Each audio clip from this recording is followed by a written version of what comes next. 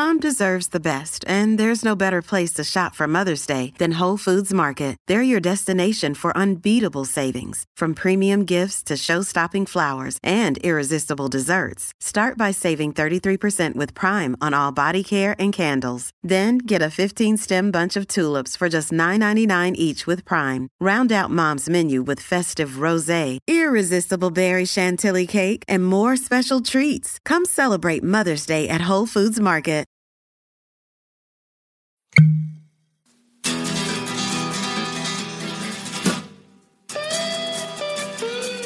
Cheers, everybody. We are back for another edition of Bourbon on a Budget. Myself, TJ Pittenger, Ben Cock, and Brendan Sonnone.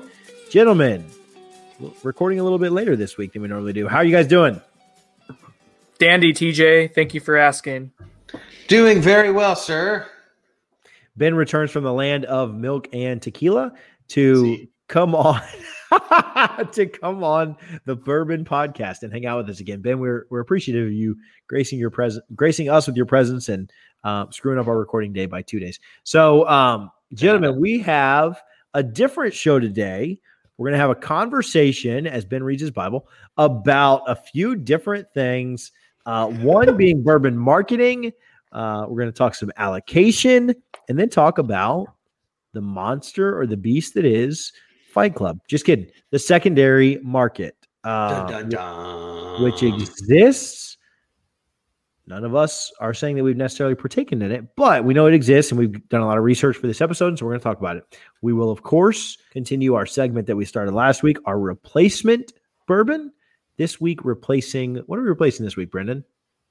Last week we replaced Blanton's, a Buffalo Trace product. This week we were replacing another Buffalo Trace product. I'm noticing a theme here. We like Buffalo Trace, but some stuff's kind of pricey. Weller 12. Weller 12. Some people call it poor man's Pappy. Poor Pap. So Pap. we'll replace a wheated bourbon, 12 years old. We'll replace that, and then we will get to our favorite segment, Pursuits and Purchases. Brendan has a story for us at some point through this episode. Mm-hmm. We'll have story time with Brendan. Then we'll get out of here and remind you to check out our review. That'll come out on Thursday of Smoke Wagon Small Batch. So enjoy that. Hey, if you're listening to this, if you're watching, if you're tuned in, please go give us a follow on all the different social media platforms, Instagram, Facebook, Twitter, TikTok, YouTube, Bourbon on a Budget. Search it, and we would appreciate interacting with you there. Let's jump right into it, gentlemen. What are you drinking tonight? I am double fisting right now. I got Weller 12 here. Heyo. It's a regular Thursday night over in the Sonnone household. I got the Weller 12 here, and I don't want to give it away yet, but I'm going against the one that I'm replacing it with. So I'm trying to just do a little research and homework here before the big reveal comes out. That's what I got. What about you, TJ? I am drinking a potential replacement that I may mention for it. Okay. Don't know if it's going to be the true replacement or not, but it's got a chance. Ben, what about yourself? Well, like you said, I just got back into town from Tequilaville. So to reset my palate, I'm going with the OG Wild Turkey 101. Very nice. Very nice. True OG for sure. Yep. One of your favorites. That's right. Also, I don't even know if you like the flavor of it. You just love the price. It's a great price. Great price, great flavor. What's there to not like about this? I'm just saying. I think you like the cheap. I think you like being cheap more than you like. I enjoy being cheap. Yes. Whoa. I didn't mean that in a loving way. I didn't mean that in a mean way. Ben and I will drink good stuff this weekend, and that's right. And not tell Brendan at TJ's house.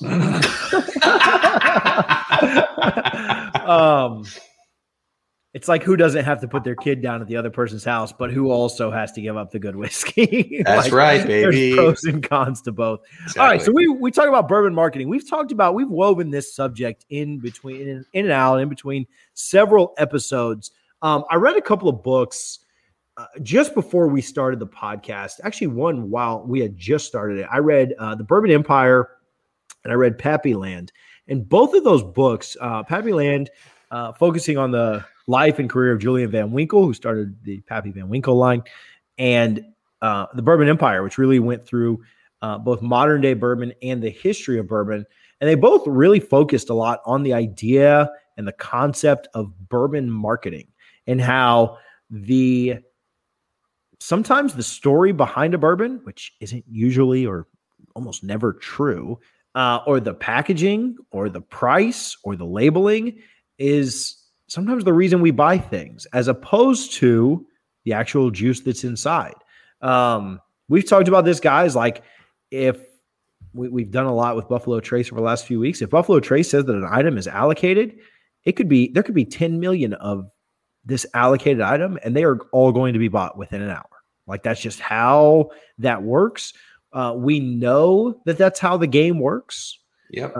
We know that something being allocated or having shiny marketing or being in a really cool bottle with a really cool topper or having a date on it that you're special to you does not make the juice any more valuable. We know all that.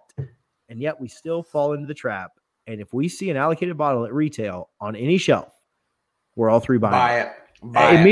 Immediately. Yep. We know that. We know that like this could be on the shelf right next to a 1920, and the 1920 could be inherently better. And we're buying this over the 1920. Every time. Why? And we know the marketing game. I keep saying that over and over and over again. Why? Well, Brendan, how about this?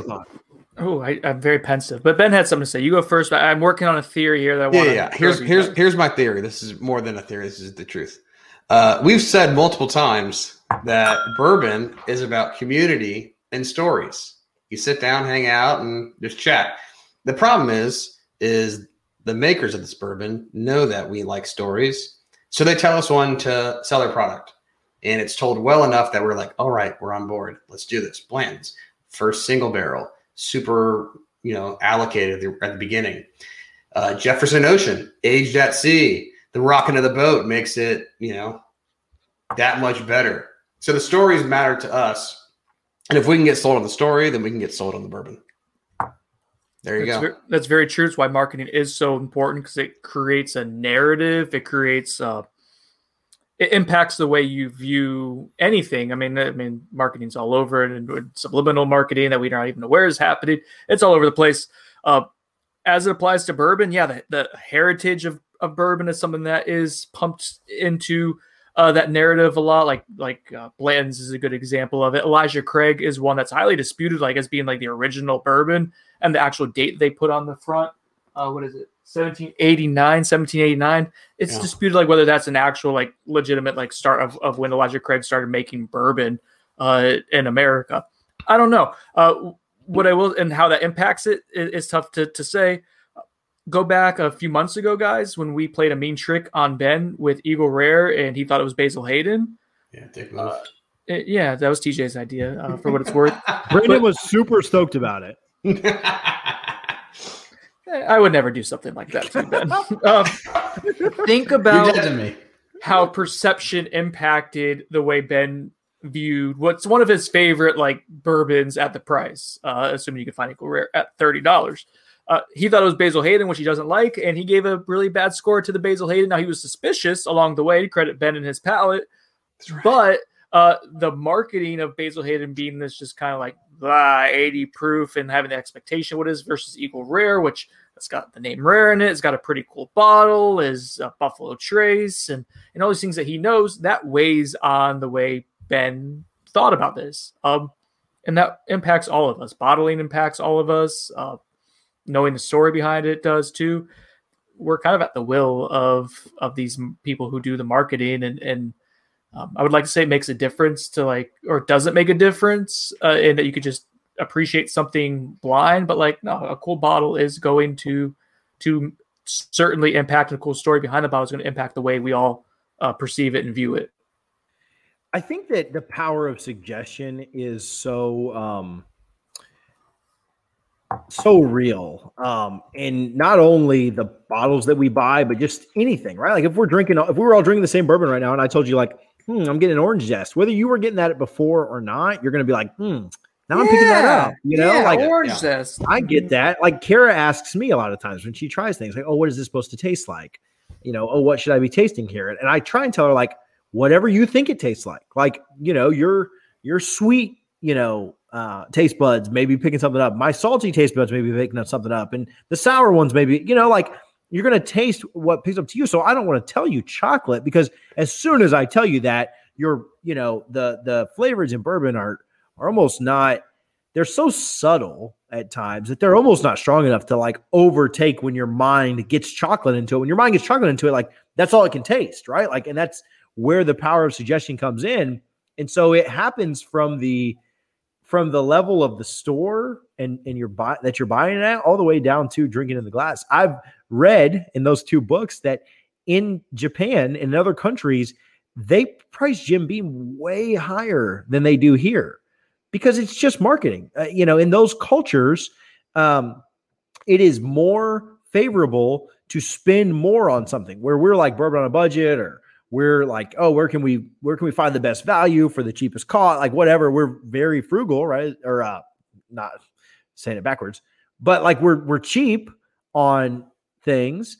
They're not like that in other countries. They want to spend more money, and so they price like Jim Beam and products that we would look, Jim Beam white label and products that we would look at as just kind of being cheap. They price them higher there so that people will actually buy them, because they won't buy them at like $18 a bottle. They just won't. Like they would look at that as like, nah, I'm not buying that.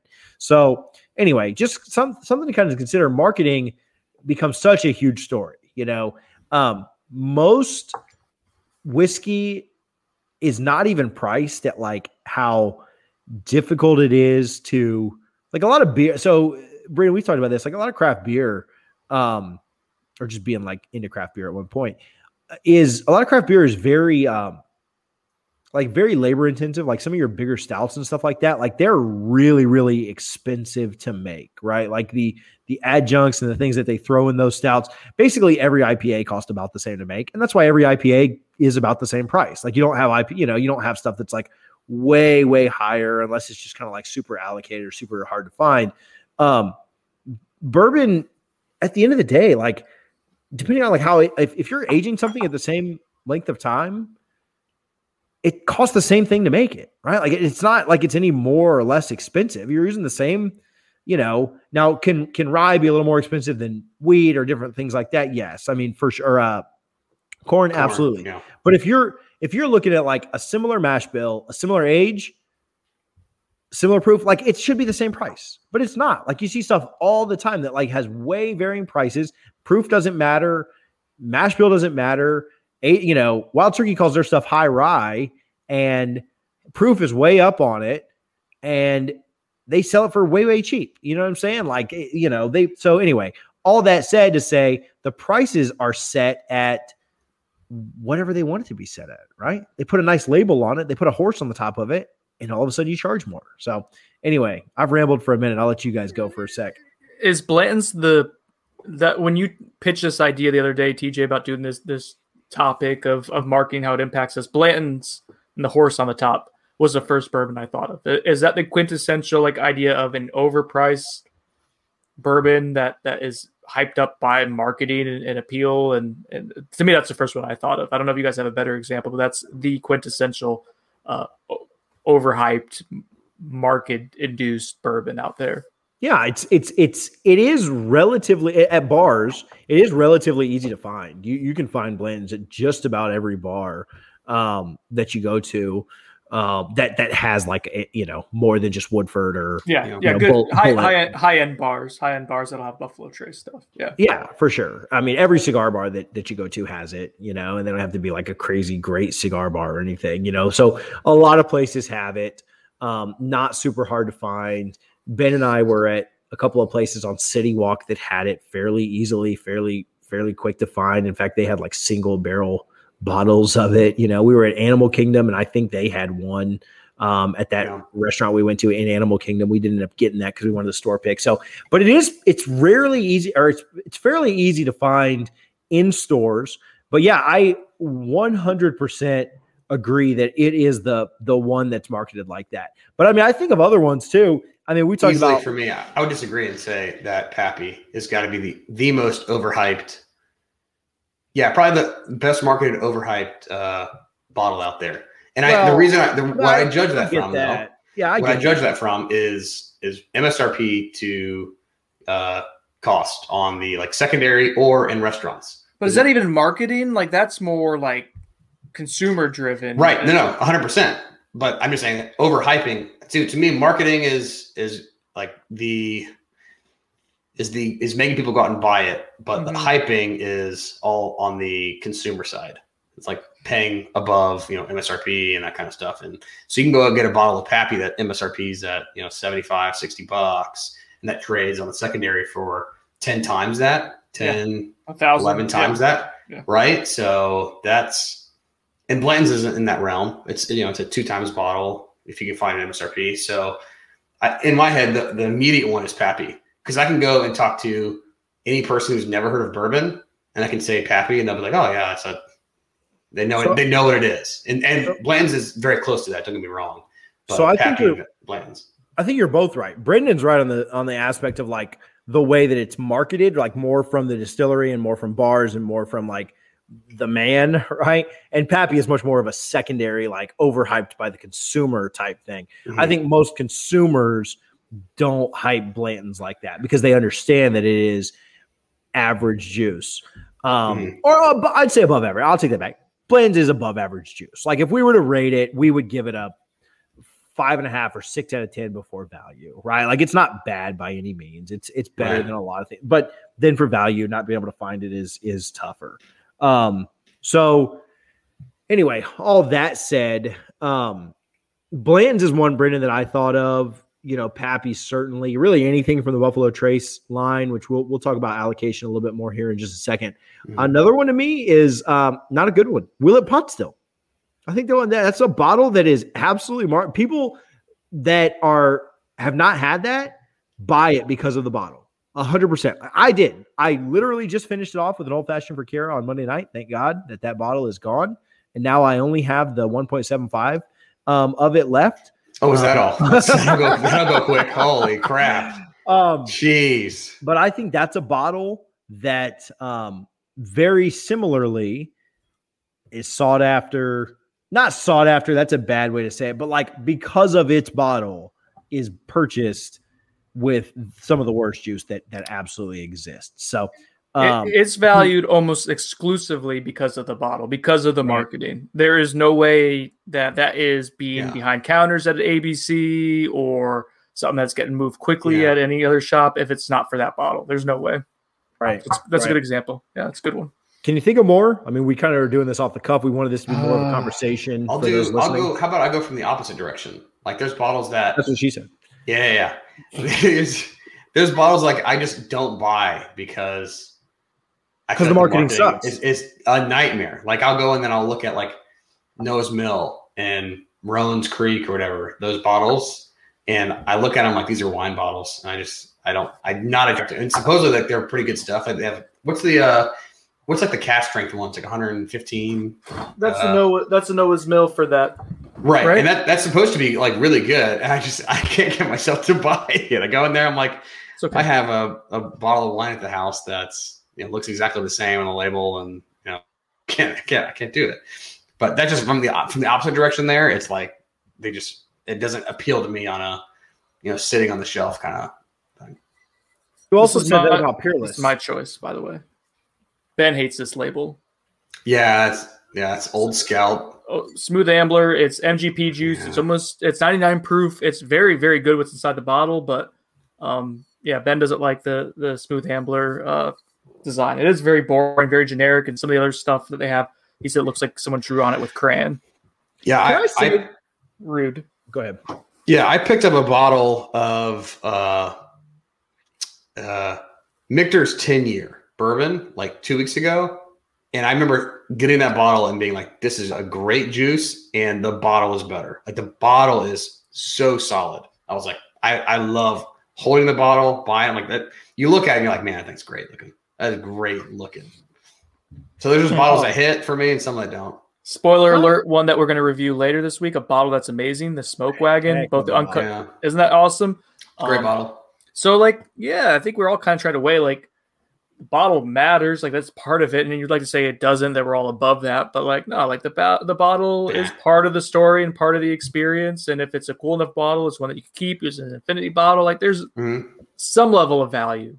That's kind of what this show's all about, right? Is we're trying to find what the value of different bourbons and whiskeys in general are, but that's part of it. It is for sure. I don't know the exact amount and ratio, but the bottle matters. It shouldn't be, but it is. You know? It definitely is. But I will say this: like, unlike Ben, who would have never bought the Peerless that I introduced him to, I will buy something if heavily recommended. If the bottle is not great, I will show you a couple bottles that I love. I love the Michter's bottles. This is the actual toasted barrel, but the Michter's bottles are just so like they're just like classic. Like cowboys around a campfire burn. I don't know if you can say that in 2021 anymore without getting canceled. But like just cowboys and a campfire? Is that I don't know. Who knows who that's going to offend? I like the Michter's bottles a lot. This Jack Daniel's bottle, Jack Daniel's just regular black label Jack Daniel's. Like that's a great bottle. Like the juice is whatever to me. Oh, it's that's quintessential. It's a fantastic bottle. Barbers use it like as like a spritzer for like because it's such a bourbon. This one that we Bullet's another. Oh, that Jack Daniel's single barrel stuff is pretty classy looking. I like the Bullet. And then I want to talk about this. We're going to move into some allocation stuff for sure. And I don't if you have any other thoughts on marketing and stuff. Mm-hmm. Every Buffalo Trace product, and it's not. Maybe I'm just buying into the game right now. Name a Buffalo Trace product with a bad bottle. I mean, the Weller's. I'll pull it the Weller. Yeah, the Weller's okay. It's kind bottles to me. It's kind of not a bad bottle to me. But it's not bad. I like it. I think their bottles. I think their bottles get boring as you go up the line. Like if you look at all the BTAC bottles, like they're not like super like amazing design. It's just they don't need to put the design element into it because they're gonna see. I like the horns on the Georgia Stag. I do. I like the Stag one. The other ones are boring to me, but the Stag one, I have an infinity bottle going right now with an old Stag bottle. Partially, it's probably Stag too. E.H. Taylor, I like the yellow on the label and looks old fashioned, but the bottle's just kind of man. And labeling matters in the bottle too. So I mean, we'll say that like the labeling of it. Certainly, buying into the Buffalo Trace hype is a big deal for sure. Okay, so allocation. We talked a little about marketing. We brought up allocation just very briefly. What are you guys' thoughts on that? Like, is there any allocated bottle out there on the market right now that you wouldn't buy at retail? Yeah, probably Blanton's. I've passed on Blanton's before at retail at $60. Less than that. It was at Costco for like $55, and I didn't get it. Yeah. Because you didn't know about our next topic with the secondary market. Oh, well, yeah. I mean, actually, at that point, I wasn't really aware of the secondary market. But I paid like $110 for my first bottle of Blanton, $75 for the second. And by the third, I was like, no, not again. You're not getting me a third time, Blanton. Yeah. Yeah, I'd probably agree. What was the question again? Are there any allocated bottles at retail that you wouldn't get right now? Yeah. Probably Elijah Craig. Barrel proof.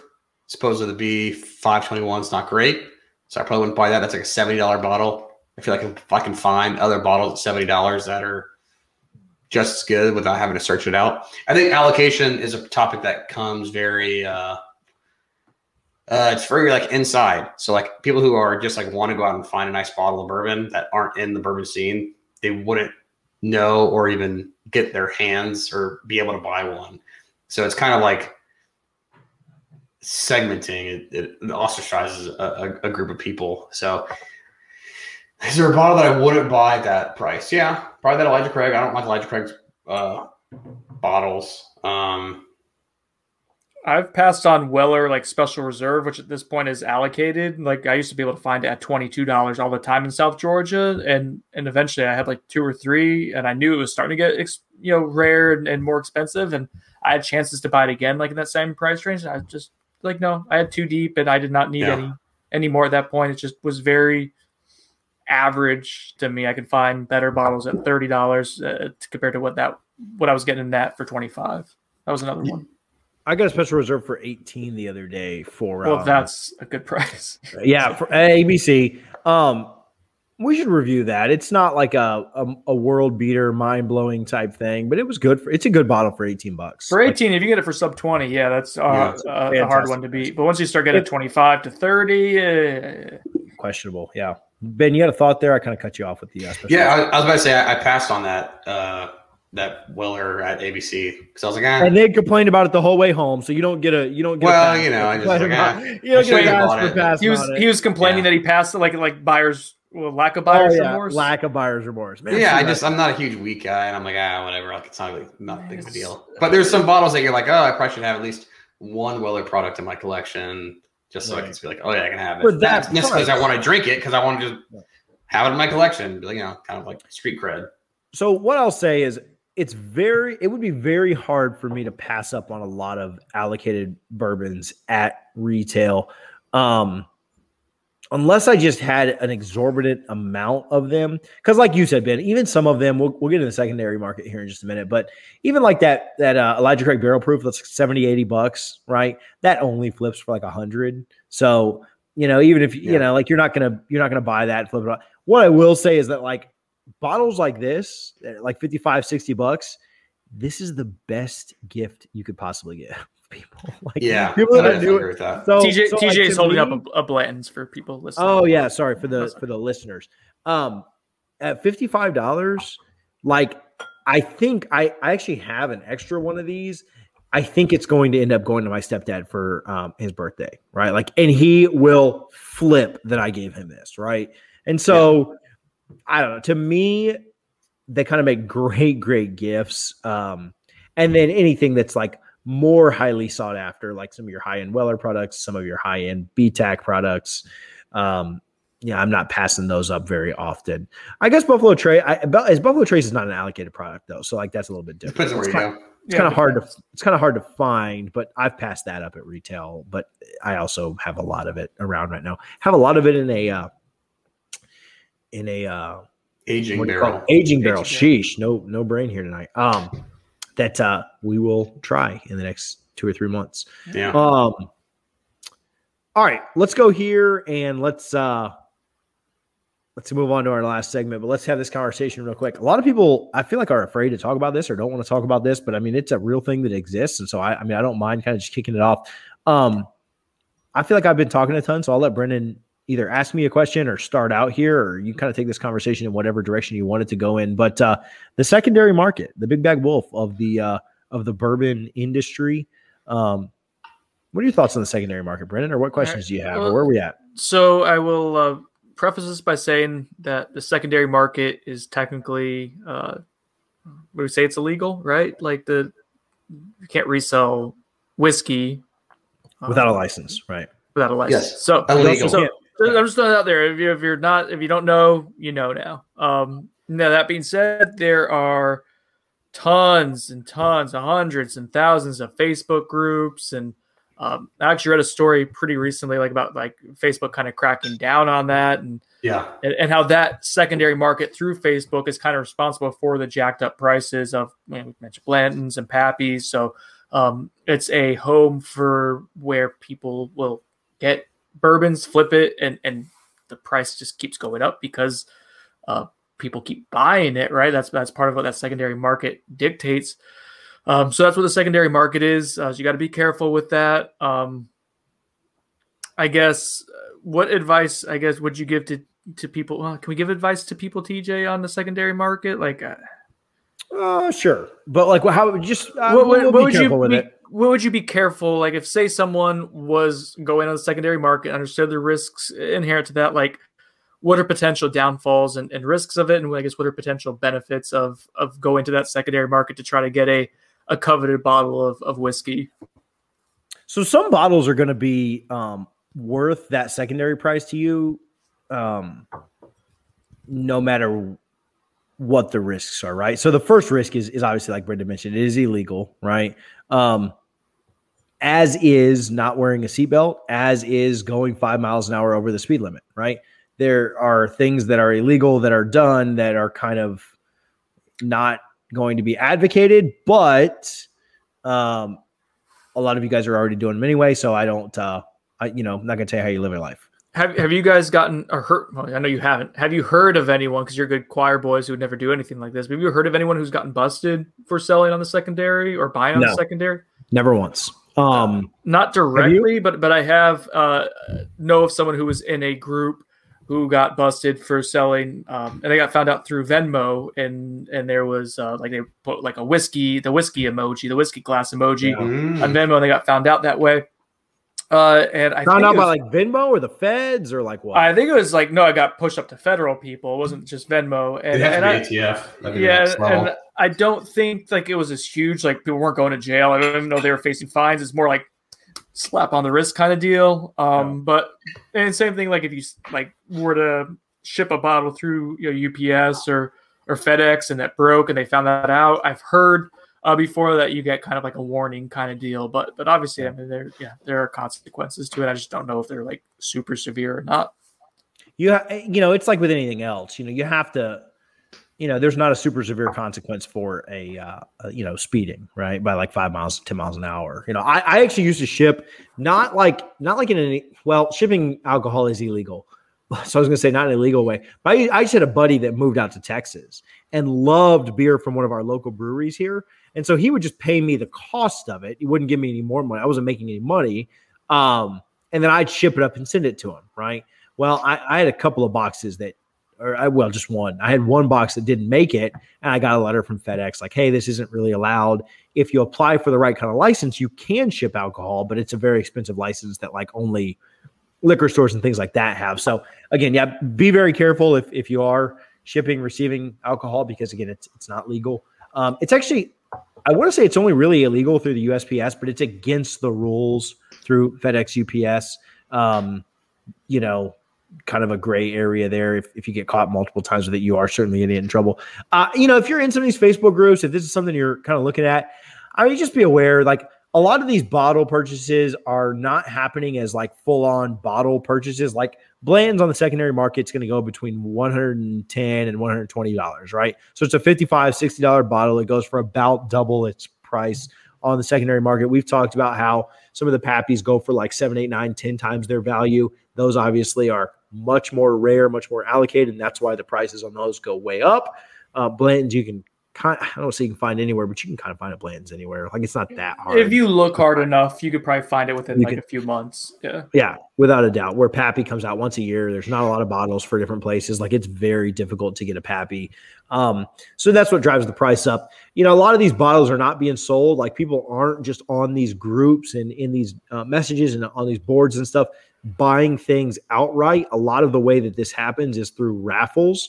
And so you buy into a raffle with, however many spots the raffle are. That's how, the price of the bottle divided by that many spots is what you pay per spot. And you buy however many spots you want, and you have a 1 in whatever chance of winning. So if a bottle's $100 and there's 10 spots based on whatever, whatever lottery is running that night or whatever randomizer is running that night, you buy a spot at $10, you have a 10% chance of winning the bottle. It's kind of a cheap way to get an expensive bottle. Cheaper way. It's also a cheap way to throw away $10. So you have a 90% chance of losing. So that's how a lot of these bottles are sold. So when we tell you that George T. Stagg's like a $650 bottle of bourbon, a lot of people aren't truly paying $650 for that.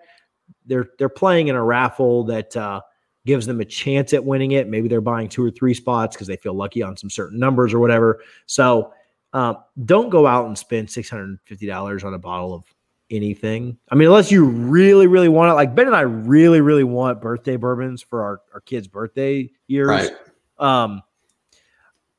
Probably not going to buy secondary on that. Right. Yeah. Like I'm just kind of like holding out for the ABC Vault invite that has that on it, which they sent one out today and it was all wine, so they can go to hell. Oh, no. That's happened to me before. It is so disappointing. Oh, man. I was on a big meeting today too, Ben, and that came in like while I was on the meeting. Gotta go, guys. And like priorities. Oh, like on a massive meeting that I could not just turn away.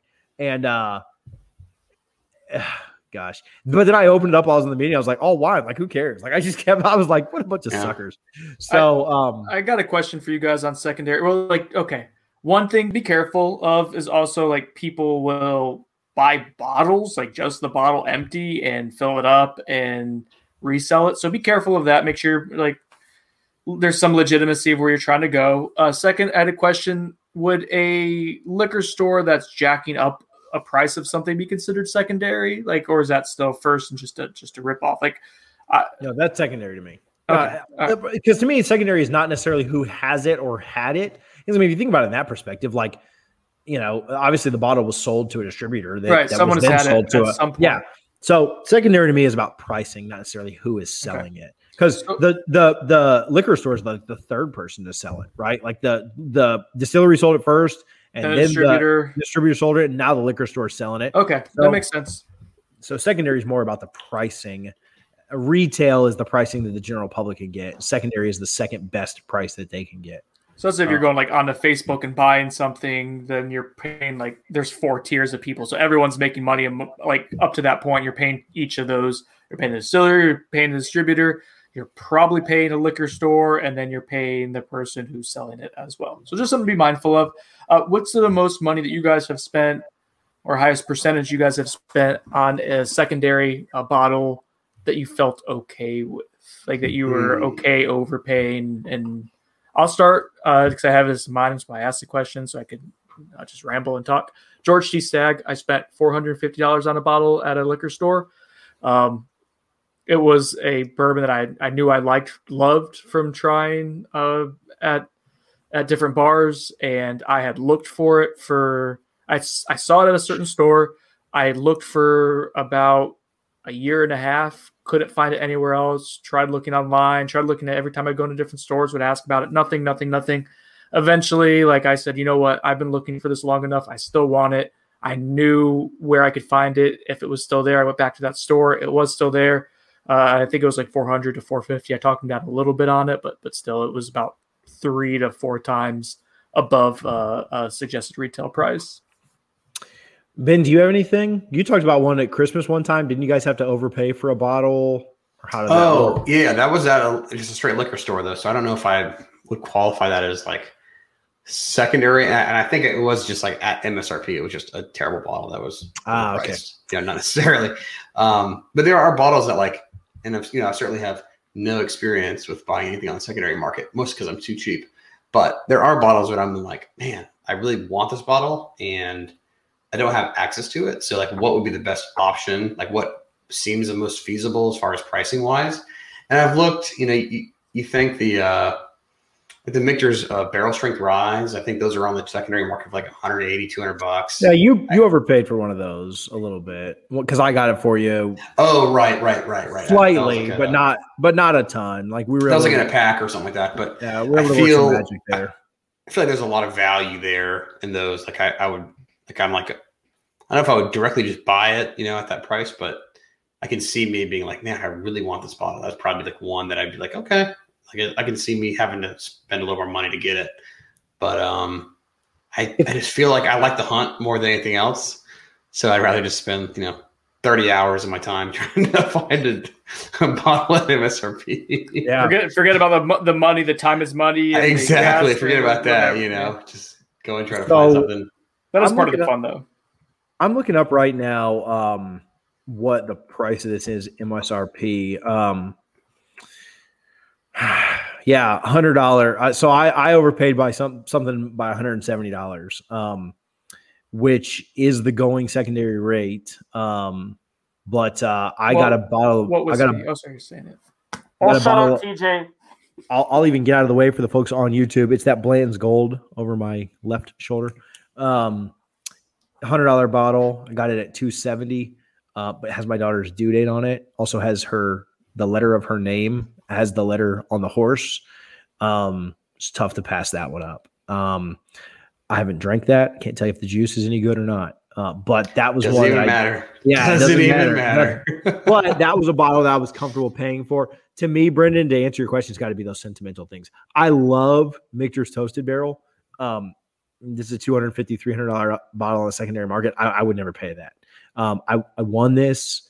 I would never pay $300 for this. It's not that good to me. It's slightly better than the 1910, right?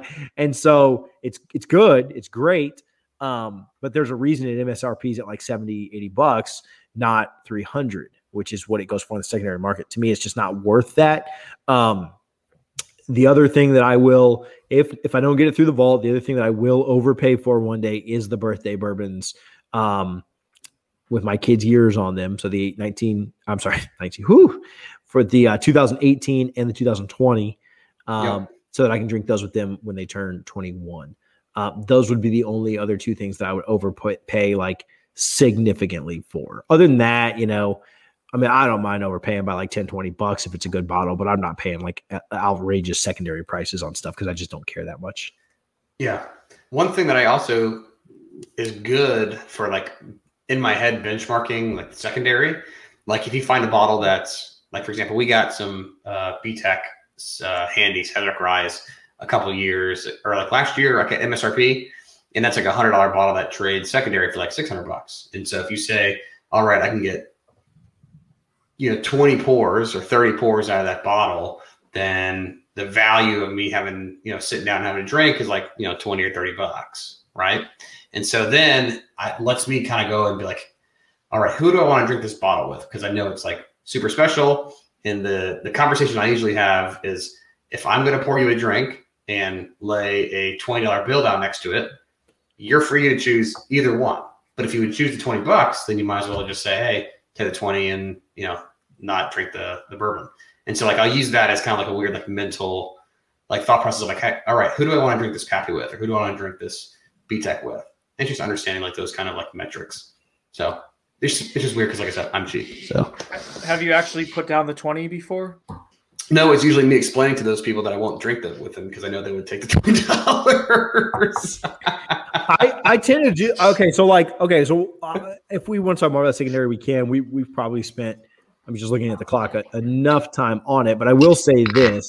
Speaking of that little, he gets enough shout outs on here. But speaking of that little cork, that uncorking of that bottle, my buddy Joe texted me and said he can't hear a cork be unpopped without expecting to hear acoustic guitar right behind it.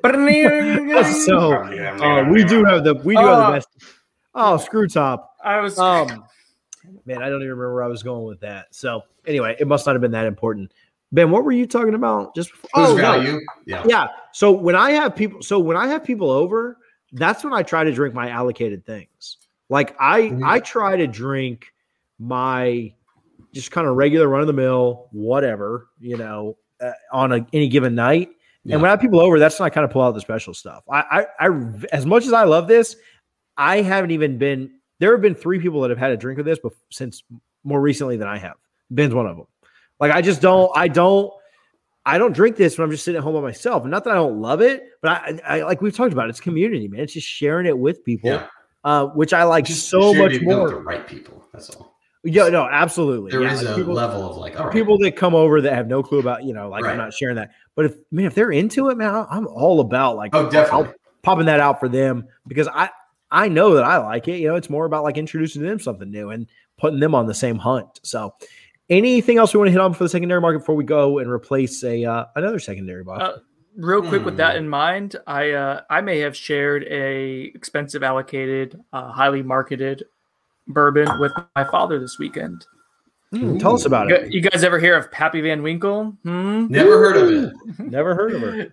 All right, so I got a 15-year Pappy Van Winkle. I've talked about it before here on the podcast. It's one that I have almost always exclusively like drank with someone else. I like to share it with people. I'm about halfway through the bottle now as a result of that, but it's worth it because you get to people who understand what Pappy, what that name means. There's an inherent value and appreciation for it. It's just a cool thing to share with people who would otherwise not be able to find it, right? It's difficult for a lot of people to find. And I'm lucky enough to have a bottle. My father, in the past year, and he's always like, he'll do Manhattans and stuff, but he started drinking bourbon neat and trying out different things. He got a Basil Hayden, loved it. Then like now he's halfway through it and he's tried other bourbons. He's like, I kind of hate it now. Like he can't finish the Basil Hayden. So he's tried other stuff. He got like a Joseph Mangus that he like Eagle Rare. Oh yeah, he would probably know that. He's not stupid enough to get that confused. Benefit. So anyways, he started to appreciate, long story short, he started appreciating bourbon a little bit more. And I hadn't been able to see him during the pandemic. He's in his 70s. So like, we want to be kind of careful with that. So anyways, everyone's good to go now. Was able to travel down, safely see him this past weekend. First time I've seen him in a year and change. And I brought down a few different bourbons, including an Eagle Rare, Ben, not to be confused with Basil Hayden, but also a little sample of Pappy Van Winkle. He's never heard of Pappy Van Winkle before. So he didn't quite have an idea of like what its prestige was. And so I gave him the whole entire sample to try. Took a shot, just shoot it. It wasn't right quite as bad as taking a shot, and my dad watches this. So Pops, I love you. He has the big ice balls. He poured it into a big ice ball, a big glass with a big ice ball in it. Nice. And he Coke. No Coke. But I will say, shout out Allie. It was interesting. Shout out Allie. He enjoyed it. He saw its value. He thought it was really good. After that, like the next day, and I didn't say anything. I didn't want to tell him like, you drink the whiskey. Like the Whiskey Tribe guys say, whiskey is the way you like it. That's the best way to enjoy it, right? I butchered the way they say it, but I don't want to tell him how to drink it. The next day, we were having bourbon again, and he was like, you know what? He's like, I hate what the ice does to the bourbon here. I was like, I'm gonna get ice stones. So he's gone from watering it down and having it with Coke or having to mix it to having it with ice to where now he bought some whiskey stones, and that's his next evolution. I think the Pappy introduced him to like, hey, I can do this without having to have ice in it. So it's kind of colder. Yeah. In the next year, guys, I will bring down the Pappy again, and hopefully he's doing it in a bourbon on budget Glencairn. So I think he's moving in that direction, and I think Pappy's going to be the reason why. As painful as it was to see him pour it into the ice ball, I think it'll have some value there inherently. Mm-hmm. You should just listen to our ice episode. What was he doing? I mean, you gotta. Yeah. There's some things you have to discover on your own, and that was his epiphany. That was his wake up moment. I'm glad that you were able to experience. I wanted to say experience and share, and I almost say experience, but experience. Experience that moment, because again, a really cool moment for me that we talked about was sharing that George C. Stagg with my stepdad. All right. All that said, we are replacing something tonight. Brendan, you have that bottle too. Let's get to it. Let's get out of here. All right. That conversation was good though. It was longer than I thought it would be. That's what she said, but it was good. Weller 12. We are replacing Weller 12. Again, last week we replaced Blanton's. This week, Weller 12. It is a wheated bourbon. It is aged 12 years. Weller 12. It is 45% alcohol by volume, so 90 proof. I'm not sure if you can look up while I'm rambling here, TJ, the MSRP on it, the secondary. You're going to probably spend like $300 or so secondary if you want to go buy it online. Not to go crazy right now, but it's like $240. MSRP at ABC is $30. So I bought it. The reason talk about hype beast on that. The reason why this is so expensive, or one of the reasons why, I mean, it is good. This is a good bourbon. Ben, I'll let you give some tasting notes if you'd like, or. So the reason why this is so expensive is because it's a trickle down of Pappy. Pappy Van Winkle is a wheated bourbon from the Buffalo Trace line. Weller 12 is like when people started realizing they couldn't find Pappy anymore or were having to pay too much, they started going to the Weller stuff. So Weller 12, when mixed with 107, is considered like a poor man's Pappy, and people will like try to do concoctions because it became so popular for people trying to replace the Pappy with this Weller 12. That led to this getting jacked up in price as well. So that's why this is an expensive bottle. And that's why we're trying to do some brainstorming here to think about, hey, can we replace this? Can we find something better that's similar at a much lower price, that's more readily available? The old trickle-down economics. Mm-hmm. So what I will tell you is in that reading that Pappyland book, Weller 12 is a good product. We're not crapping on the product so much as we were last week with blends. When Julian Van Winkle, who started again the Pappy Van Winkle line, travels, he travels with a flask in his pocket, and it's always filled with Weller 12. So literally the guy that tastes every Pappy that gets out into bottles to make sure that at Buffalo Trace it measures up to his standards and his family name, that guy carries around Weller 12 all the time to drink it. And so good product, hard to find. I've gotten it twice through ABC's Vault program, which we've covered extensively on this show. Pay us, ABC. Sponsorship. Yeah. Let's go. I just called them, I just cussed them out earlier, so maybe not the best episode to ask for that. But for that wine BS they put on. Yeah, so a good product. We're not replacing this. It's just hard to find. Very, very difficult to find, especially in Florida. Find it a little easier other places, but yeah, not here. Brendan, you're the one that kind of told us all about it. You're the one with the sample of it. Go ahead and give us your replacement. You go first. So real quick, what do we like about Weller 12? I will say what is good about it is super maple syrupy pancake, very friendly, very accessible palate-wise. I can understand why Mr. Van Winkle, Julian it is, right? Mr. Van Winkle is what we'll call him for these purposes. Julian. Why Mr. Julian Van Winkle carries this around in a flask to share with people, because I think whether you are a bourbon fanatic or someone who's just getting into it, you would appreciate it because it is very nice. What I don't like about it, it's a little thin. It's at 90 proof. The 12 years gives it a little bit of complexity and layers of like some oakiness and vanilla. Go with that maple syrupy vibe that comes with the wheated mash bill, but it's thin. It just does not.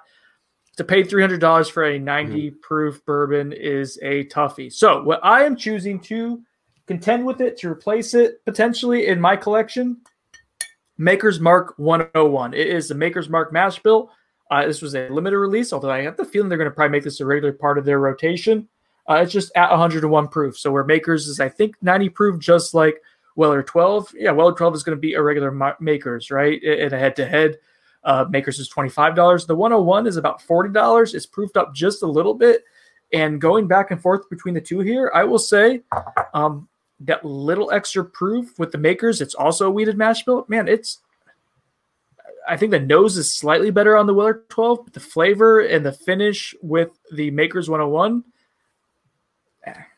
for $50, if you can find, it's much better at $50 than Weller is at $100, at $200, $300, whatever. Unless you can find Weller 12 at $30, the 101 is a really good replacement in my estimation. Ben, what do you have tonight?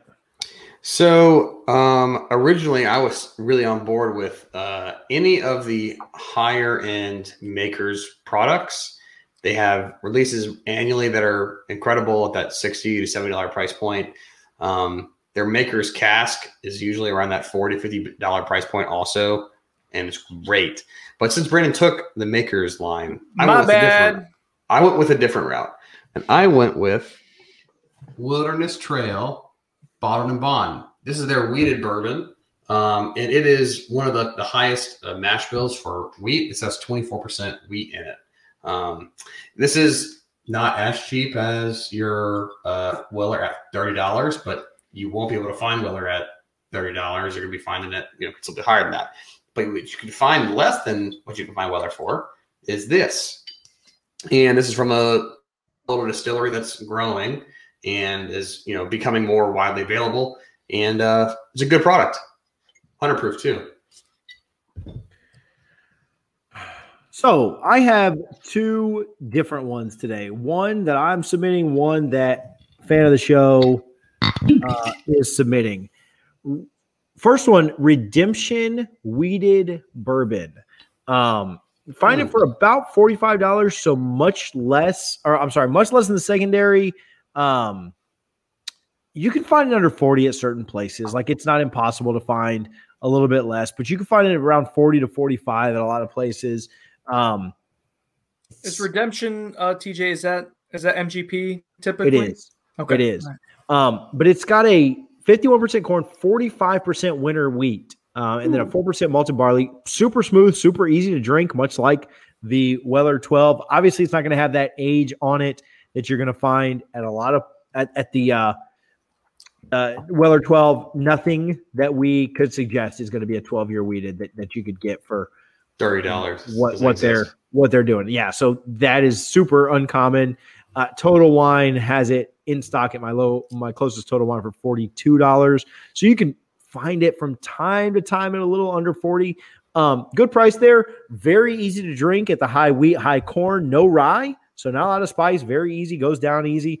And it's a little bit higher proof. If I just read that correctly, I was looking at it and want to go back just to make sure that I'm correct on it. But I read that it was a 96 proof. So you get a little bit more heat than you do with the Weller. For something kind of on par with the heat and also very, very easy to drink, you're not going to get the smoothness. Not going to get that 12-year complexity. Again, that doesn't exist anywhere else. We reviewed this, not reviewed it, but we talked about it in our Kentucky Derby episode. The Woodford Wheated. Very, very solid wheated. We had this up at the top, right? Like we had the Rye number one, we had the Double Oaked, and this right behind it. We didn't love their standard offering. We didn't love the malt, which is kind of fun. We hated the malt, if I recall correctly, or close to hate. Trying to be nice in case they wanted to sponsor us. But the wheated, the straight. Okay, so here's the problem with this. This says it's a straight wheat whiskey. It's not. I mean, it also it's higher in wheat, but it's a 52% wheat, 20% malted barley, 20% corn, 8% rye.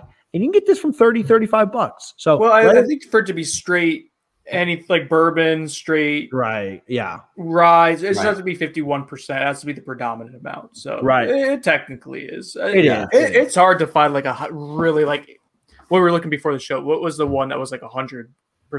OYO. Yeah, there's very few. Yeah, very difficult. Much easier to find a straight rye at 100% rye than it is to find 100% wheat. All right. I got to mute him. How do I do this? Who runs this show here? Very good. Brendan's talking on mute. That way he joined the rest of us. Yeah, Woodford Reserve. I like this product a lot. Like if you look at the Woodford products, I am probably not buying their standard offering much. I have a pretty big bottle of their Double Oaked, and I'm probably not buying that a ton either. Their rye and their wheat are fairly good products that you can get for pretty good prices. When you look at your standard offerings, I think we liked those the most.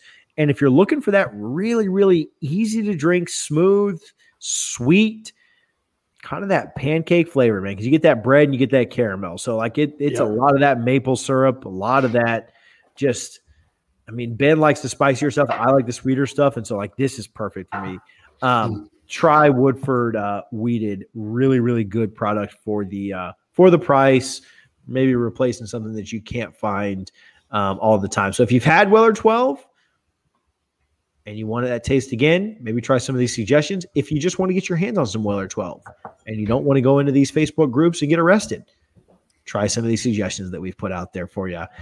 Pursuits and purchases. Brendan, take us home. I think you're going with anything this week. Guys. I had a good week. So I went down to St. Pete, hung out with Pops, like I said. I took him to a couple different liquor stores. I got a couple things. But, Ben, you'd appreciate one of the things I purchased. 101 Rye. Wild Turkey. Got one of those. Rye. Clutch. Yeah, I've seen them in Tallahassee for like $31, $32. And I was like, that's probably a little much. This was like $22 down there. I poured it. I've been sniffing it.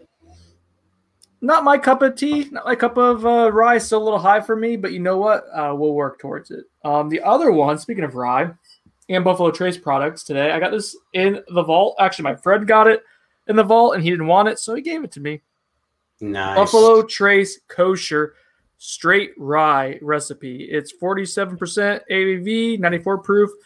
I'm not sure if the mash bill is 100% rye. I think it is, but it is legitimately kosher. Like there's rabbis who say this is kosher. So I tried to open it up during the show here. I struggled because I just cut my nails today. It's got a very difficult bottle to open up. But are you serious? I can't do it. I've been trying for like 10 minutes and I didn't want people to think I was weird looking down. Look, I can't do it. It's difficult. Wow. This is invigorating. That's that's wild. So anyway, actually the teeth worked. Here we go, baby. Today on this episode, Brendan learns how to open a bottle. I remember my first Buffalo Trace product. Yeah, jeez. That's so much better already than this nasty ass Wild Turkey 101. I got a pursuit though. Talk to us. Yeah, so I don't know if you guys saw this yet, but Old Forester released single barrel strength rye. And since they're on the, since Brown-Forman also owns Jack, I feel like it's going to be a freaking banger, right? Well, so everything that's checking a lot of boxes for Ben there, right? I know. Like, Forester, I'm hoping it's more available. I'm hoping it's more available than the Jack Daniels one. It's not going to be. I know. It's going to be like their single barrel. What I'll tell you is everything Old Forester does is fantastic. I haven't tried their mint julep. I'll pass on that one. But everything they do is really good. I lied about my pursuits and purchases. I picked up a bottle of Old Forester 100 rye, and I thought you were about to say the band single barrel. It would have been good, Brendan. Like, it would have been so good if that had been the case. But no. Well, I wasn't listening. What was that? Ben thought I was going to say that I picked up a bottle of what he just said he was pursuing. Sorry, Brendan's been trying to open another bottle for the past 5 minutes. No, I got it. It's just like my 4th bourbon at this point. We're good. So I picked up a bottle of Old Forester 100 rye and a bottle of 1870, which is their original recipe. Both of those are double points right now at my ABC, or really at every ABC. They're all the same. So ABC, sponsor us. So check out those two. I know we really have talked about liking the 1920, the 1910 a ton. The 1897 and the 1870 are both still really good products. They're better than your just average bourbon. The 1870 is about $45. The 100 rye, I think, was like 20 to 25, so nothing insane there. And so to get both of them at double points, I was really only going to get the one, and then I saw the other one was double points as well and grabbed it. So not super hard to find, but again, if you're trying to stack up those points, we're about halfway through the year. Points. Go check them out. The bottled and bond from Old Forester, I feel like it's a little like sneakily underrated. No one really talks about it, but it's really good. And I got a sample of it. TJ, you'll appreciate this. The night Willie Taggart was about to be fired, it was after the Miami game. My friend Elliot, who will join this podcast at some point because he's a huge bourbon collector, gave me a sample of the bottled and bottled Forester. I brought it home. After Willie Taggart and FSU had lost to Miami, I started writing the quote unquote obituary to his obituary. I said it correctly there, to his career just then. And after I finished it, like at midnight, and had it ready to go, and like we were hearing that he may get fired the next day, that ended up happening. Had it ready to go. I poured a little of that bottle and bond, so it was good. That's a very relevant story to your friend Elliot and everything we've been discussing today. So interesting story though, that like you got that sample like literally the day before a man lost his job. I wasn't even into bourbon at that point. So if I would have been though, I'll just say I would have had a lot that night. It wasn't celebratory. I was going to say it's the way you presented it sounded pretty celebratory. The fact that you were getting to cover another coaching search, and your bonuses probably went through the roof. Like, you got to love that. So anyway, all that said, he was celebrating with the 4th best of the 4-year lineage there. No, I'd say the 1870 is the 4th best. We should do that at some point. The 1897, that bottled and bond one that you're mentioning, is fantastic. It is really, really good. I got this 1870. Haven't had it for a long time. Excited to crack it open and try it. Ben, after we've had so much bourbon again, we did that blind taste test of those 4 a long time ago. I'm excited to do that again. We need to get our Patreon set up and just go ahead and get that done, because that 4x4 is fantastic. They're all really great. I know the 1920 is going to win, but like it's really great, like all 4 of them. So anyway, Old Forester makes a great product. That one you're searching there, that single barrel strength is going to be phenomenal. Amazing. So, guys, follow us on social media if you're still tuning in, if you're still listening. It is Bourbon on a Budget everywhere you can find it. Twitter, Instagram, Facebook, TikTok, YouTube, all of the above. Please go hit subscribe if you're listening to this podcast, whether it be on Apple, iTunes, Spotify, SoundCloud, Stitcher, Google Play, or any more. If you're on YouTube, please thumbs up and maybe send this to a friend. We'd appreciate it. We will be reviewing, as Brendan said, Smoke Wagon Small Batch on Thursday of this week. Smoke on the water. Isn't it Smoke on the Wagon? We Fire in the sky. We will review that on Thursday. Please stay tuned for that episode. For myself, TJ Pinger, Ben Cock, and Brendan Sonnone, we appreciate you guys hanging out. My Norland glass says cheers. Smoke on the water. Fire in the sky.